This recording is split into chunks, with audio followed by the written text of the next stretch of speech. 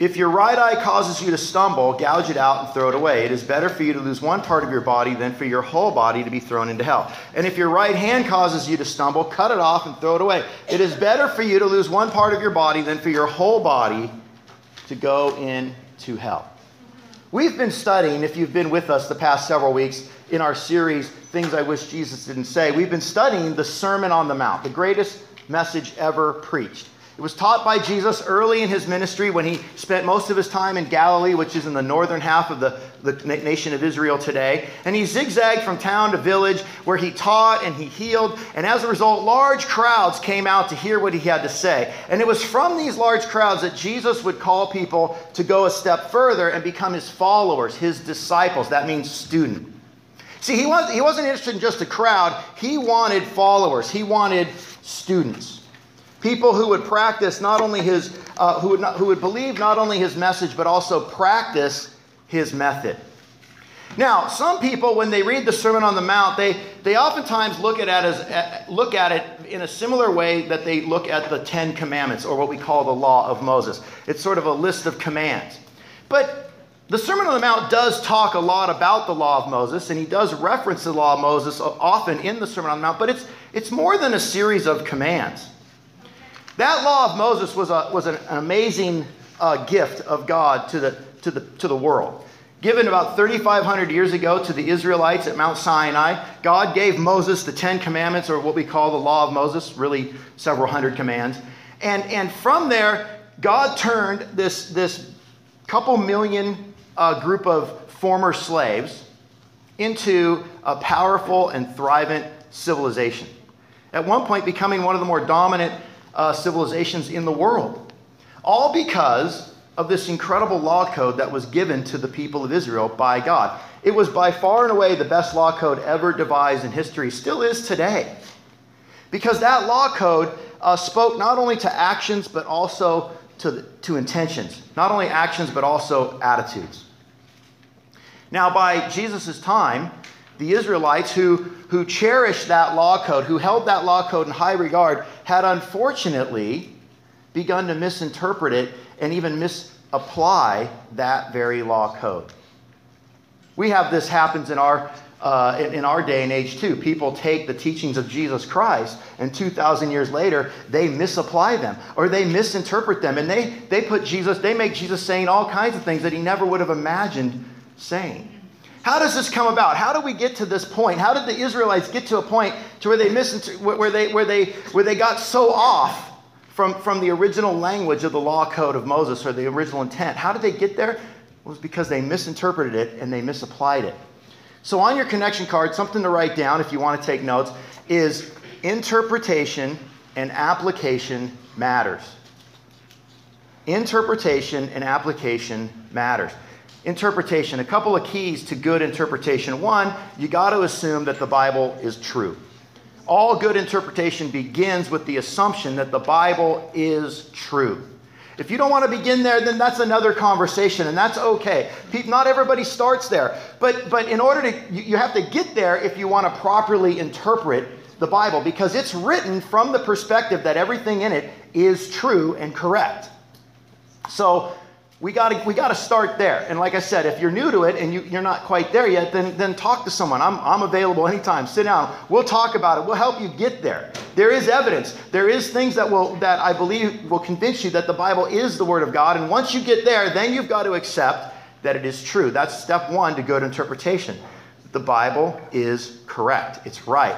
Step two to good interpretation is context. You always got to read the context. I've already given you a little context in the Sermon on the Mount over the past few weeks, and I'll give you more today. But basically, the easiest way to think of context is whenever you read the Bible, read a little bit before and a little bit after, and that gives you the context. Gives you a framework with which to understand the passage. You don't have to read a lot of Bible. You just have to read it properly. And context is hugely important. Then lastly, background. Background's a little harder for most people, but in this day and age, it's actually become so easy because you can Google just about anything. Now, not everything on the internet is correct, contrary to popular belief. But some things are pretty good. And if you just Googled a passage of Scripture and typed in background, you would get several articles that are pretty good. You'd pretty easily be able to decipher which ones are valid and which ones aren't. And they would give you a little bit of background information that's helpful to understand a passage of Scripture. So we start with the Bible being correct. We start with then we go to context, then we look at background. That's good interpretation. Now let's talk about application. What is application? Well, that's the doing.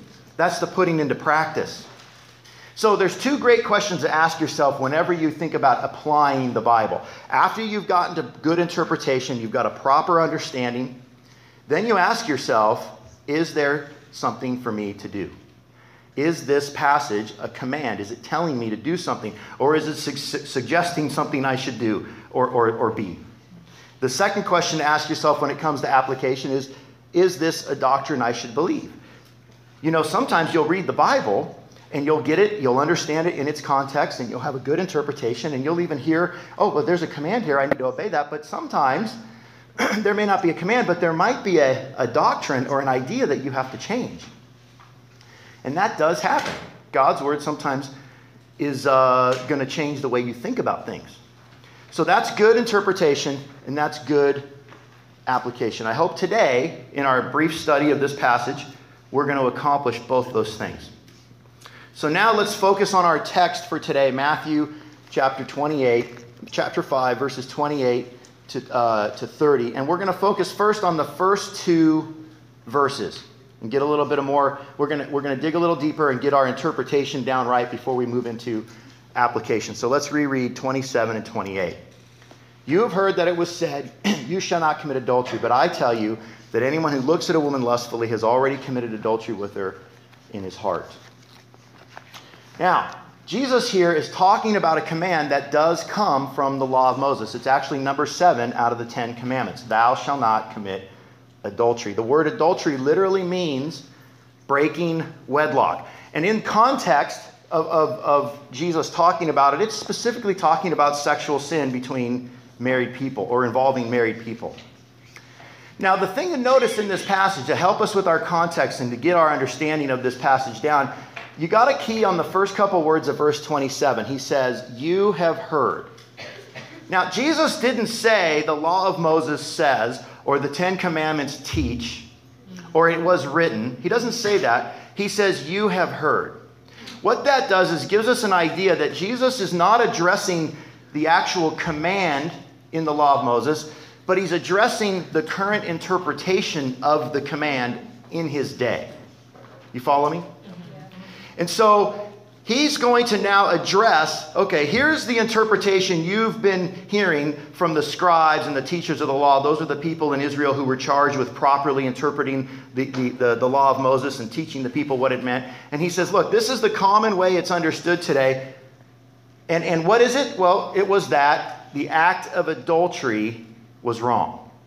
See, for the scribes and the teachers of the law, and the common belief in the time of Jesus was that it was a sin to commit adultery. However, they said nothing about the attitude of adultery. They said nothing about the heart behind the action. And so, according to their definition, according to their interpretation that was common in Jesus' day, you could consider yourself a righteous person and have all kinds of adulterous thoughts as long as you didn't act on it. It's the old saying that we hear, look but don't touch. We hear that all the time. Well, I can look, but I'm not going to touch. I'm window shopping, right? It's the same bad interpretation. It's the same bad theology or philosophy of life.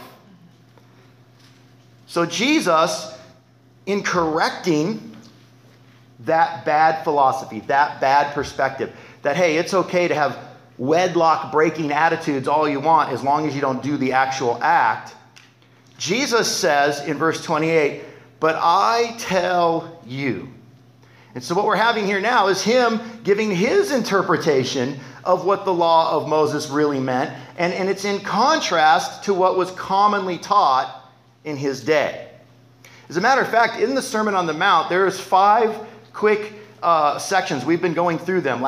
2 weeks ago, we talked about anger. We're going to go through them in our series, Things I Wish Jesus Didn't Say. But each one of those is a command of the Old Testament that currently in the time of Jesus was being misinterpreted and misapplied, and he's correcting them. So this is just one of 5 things that he sort of picked on when he taught the Sermon on the Mount. So in verse 20, he says, "But I tell you," now let me tell you how I interpret the law of Moses. And he says, what does he say there in verse 28? He says, "But I tell you that anyone who looks at a woman lustfully has already committed adultery with her in his heart." He now changes or contradicts the common teaching and brings in a new teaching, which he believed was the accurate teaching or the right teaching, which was that not only are adulterous acts sinful, but adulterous attitudes are sinful as well. In other words, if you're a married person, or you're unmarried, but you're thinking of a married person, or I'm sorry, let me say it this way: a married person or someone looking at a married person shouldn't even act or even think about adultery.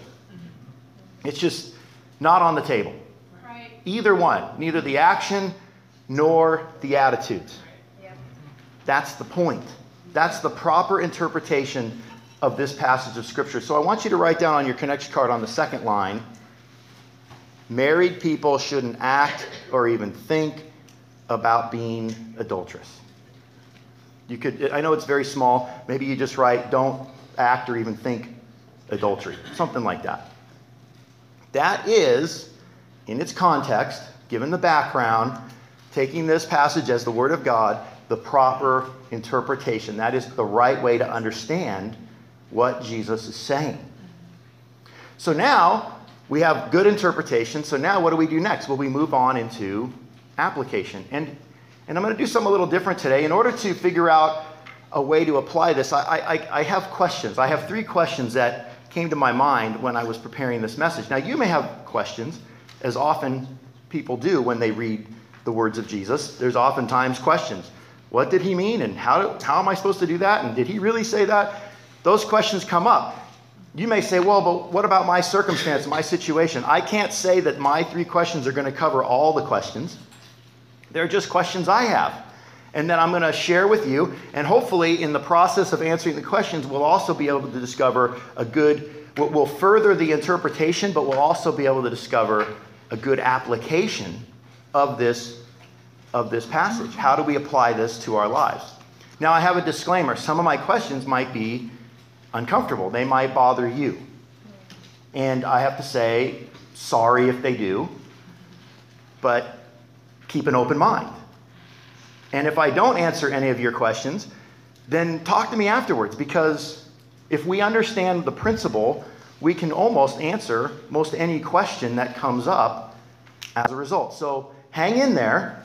It's not all over just right now. Get through it, and if you have more questions, we'll talk later. So let's look at the first question that came to my mind. What's wrong with lusting? Has you ever asked yourself that? Like, what makes lusting so wrong? I mean, if you don't actually act on it, how come it's wrong? Well, let's define the term lust for a minute. Literally, the word lust means to have a desire for, a long for, or to covet.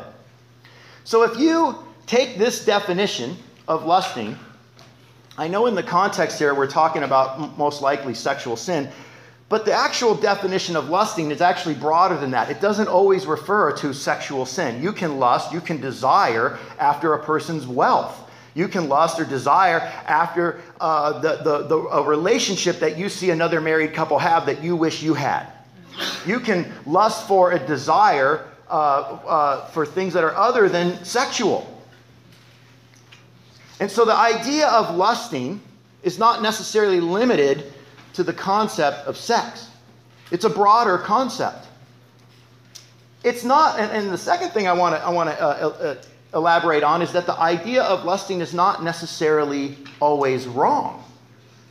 Now, some of you may have gone to church your whole life and you would go, what? It's wrong. But the truth be told, it is not wrong in every circumstance to have a desire or to lust for someone.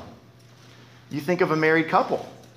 I would think it's actually a good, healthy thing between two married people to have a lust and a desire for one another. It's not wrong in that context.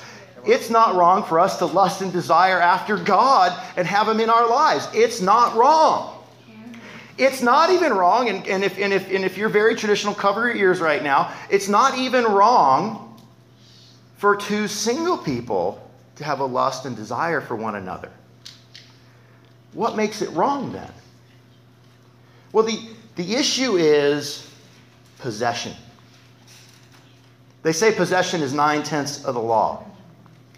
The reason why it is totally appropriate and even good and healthy for a married couple to have lust, to have a desire for one another, is because they belong to one another. They possess one another. Remember, adultery is the breaking of the wed lock. And in that wed lock, that marriage relationship, that marriage covenant, it's completely normal and natural and appropriate for each person to lust after everything, including sexuality and wealth and status, that other person possesses, because it's shared in that relationship. Now, what makes it wrong for a single people, for two unmarried people? When does their desire for one another, let's say they're interested, they're dating, they want to be married, they better like each other, they better desire each other, right? They better have a lust for one another, but when does that go wrong? When does that cross the line? It's the same issue, possession. So that was my next question. What if neither of us are married, or if two people aren't married, they're both single? Well, the principle applies. The principle of possession applies. You see, desire between two unmarried people isn't wrong in and of itself unless it involves something that doesn't belong to that person. So, for instance, when you're single and you are interested in another person and maybe they're interested in you, there's a mutual attraction, there's a desire there, there's a lust for one another, but that lust has limits because there's no wedlock. There's no marriage covenant. And so there are certain things that are not public domain. They don't belong to you yet. And therefore, it is inappropriate for you to desire them. Now, you may desire that person for a lot of good reasons that are public domain. Their personality, their character, those things are out in the open. They're public. But it's inappropriate for you to lust for them, for their wealth, their status, or for your sexual appetite, because there's no wedlock. There's no possession between the two of you. So that's what makes adultery, or in this context, why Jesus said the word lusting, that's what makes lusting wrong. It has to do with possession. Does it belong to you or not? If it does, you can desire it all you want. If it doesn't, you need to respect that it's not yours. And that principle applies with both marriage, and that principle applies both with people who aren't married. So let me give you two quick examples just to illustrate the point. And I'm going to pick on Glenn because he's big and strong. I want you just to test this out. I'm being tongue-in-cheek, by the way. Don't take me literally here. It's a joke. I want you to go up to Glenn after church today, and I want you to say, Glenn, I'm going to tell you all the reasons why I'm lusting after your wife right now. See how he reacts to that. That won't go over well, will it? And it shouldn't. If he's a husband worth his salt, and he is, that would never go over well. Why? Because it's not your property. It's not your possession. And I'm not saying Vicky's property, but I'm saying what Vicky has, what she brings into the relationship with Glenn, has been coveted. It's wedlocked to Glenn. It doesn't belong to you. And it's inappropriate for you to desire it when it doesn't belong to you. You don't have that relationship. And you can ask any husband worth his salt, and you can go to him and say anything like that about their wife, and any husband in this room worth his salt will punch you in the nose. And they should. Now, let's use another example. Let's say two single people. They're not married, but they really like each other. And let's say the man courting the woman says to her, I love you and I desire you. I desire you because you have a great personality, because you're very giving, you have a great character. Well, hey, that guy's going to win some points. That's going to move forward the relationship, right? But if that same guy says to that same woman, hey, I'm really lusting after your money. I can't wait to have your money. And you're famous, and that's why I want to be with you. And by the way, I have a healthy sexual appetite, and that's what I want you for. You're going to get a completely different response from that person, and so you should. Because those things aren't yours. Right. They're not for you to lust after. So let's look at the last one. Somebody might say, well, if God didn't want me to look, why did he give me eyes? This is that, you just hear these kind of comments, right? Well, I'm going to turn this one around because this is where we get into application. God gave you eyes, and he gave me eyes, so that I would desire what is rightfully mine, and I would protect what doesn't belong to me. In other words, Jesus' command, do not lust, is as much of a prohibition, an admonition, as it is a prohibition. And I think this is something that we in our world today have completely lost sight of. We've completely lost sight of cherishing, of loving, of desiring, of lusting the very things that we already have. We don't care for them as we ought to. We don't appreciate them and embrace them and cherish them the way we should. And God gave you eyes and he gave me eyes so that we would do that. So that we would love what we currently have and what rightfully belongs to us. The world would be a much better place if we would love what was ours. Right. Right. And we would stop lusting after what belonged to other people. That's why we have eyes. It's so that we can look at what we already have and be grateful for what's been given to us. Amen. And so it's not just a prohibition. Don't lust that Jesus is teaching. And the law of Moses taught when it said, thou shalt not commit adultery. It was not just a prohibition. It was also an admonition. That means do love. Do cherish. Do protect what doesn't belong to you. Right. Be that guy. Not the other one that says, well, I can look as long as I don't touch. That's the environment. That's the community. That was the type of relationships that Jesus called people to have that wanted to become his followers, that wanted to be in his family, in his community of believers. That's the standard he put out there. He said it to the crowds in the Sermon on the Mount. But he was saying it as this is the standard that I have for my community. Amen. And so here's the thing I want you to write on your card. The last thing.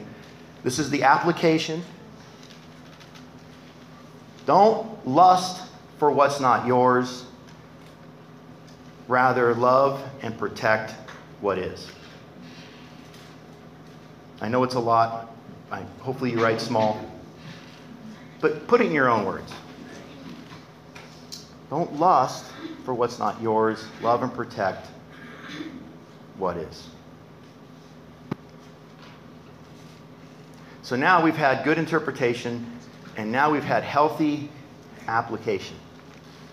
Proper application of the teaching. Now, as I said before, you may have had more questions, and that's totally fine, because we live in a world that hasn't done this perfectly. And so there's all kinds of odd scenarios or unusual or out of the norm arrangements that we've experienced. And you may have questions, and I want to invite your questions. Ask all the questions you want.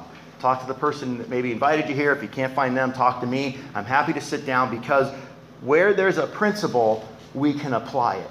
And when we properly understand the principle, then we can properly apply the principle. Amen? Amen. Amen. So let's go to the end of the passage. In verses 29 to 30, Jesus says this. If your right eye causes you to stumble, gouge it out and throw it away. It is better for you to lose one part of your body than for your whole body to be thrown into hell. And if your right hand causes you to stumble, cut it off and throw it away. It is better for you to lose one part of your body than your whole body to go into hell. Right. Now, these two statements come right on the heels of the principle of not lusting, protecting what you have. Love and cherish what you have. Don't lust after what you don't. Now, I know I have to say it because people misinterpret Scripture. Jesus is not being literal. This is not a literal command to cut off your hand or gouge out your eye. How do I know this? I know this because people with no eyes and people with no hands can still lust. Right. It's an hyperbole. He's making a radical statement. Mm-hmm. The question is, what does the statement mean? What do these two examples mean? And what they mean, very simply, is that as bad as adultery, the act itself is, and we all know it is. Some of us have experienced it. Some of us have witnessed it in our lives, or we've seen it in other people's lives, and it is devastating. Right. It destroys people. Yes. Well, so does lust. Mm. It's every bit as bad. And don't be fooled that it isn't. Our society wants to tell you that it isn't bad, that it's not a big deal, but it absolutely is. The lust for sex, for wealth, for possessions, or whatever belongs to someone else but not you, and the lack of cherishing and loving what you have, and the lust for what other people have is destructive to people. Right. And ultimately, it destroys the soul. And Jesus says, cut it off. Whatever it is, cut it off. We're not talking literal. It's hyperbole. But it's a point that we can't miss, that we can't go without. That's how serious this issue is. The adulterous attitude is every bit as bad as the act itself. You know, I began the sermon by talking about my nighttime routine, and every night I go around the house, make sure the doors are locked, the windows are secure. But in recent time, my routine has changed a little because I have teenage boys, and sometimes they come in after me. I'm already in bed. And so I've added to my nighttime routine texting them. Please lock the door when you get in. Why do I do that? Because I want them to know that what's in this house I cherish, I love, and I want to protect it. And I want them to adopt the same principle. Right. I want them to have the same attitude towards the family, towards one another. This is who we have. We belong to each other in this family, and we're going to love, and we're going to protect, and we're going to cherish one another. Amen. And we're not going to lust after what we don't have, what's not rightfully ours. That's why we do it. And that's why I send that text every night, because I'm teaching them this principle. You know, I hope that this becomes something in Simi Church. Wouldn't it be great if this is what we as Simi Church are known for? That we're the kind of people that love what we have. Right. We love what's rightfully ours, what we possess, what belongs to us. We're content. Mm-hmm.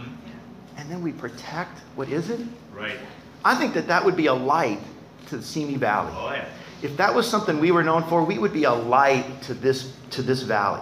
Because there are so many people out there that don't understand this concept. They're even being told that this concept is wrong. The common application is that, love's for everyone, and we put no rules or no restrictions on it, and then it's okay, as long as it feels good, do it, right? And if you want it, go get it. And that's what's being taught and promoted and sold 24 hours a day. Oh, yeah. Right. In Simi Valley and all over this planet. Right.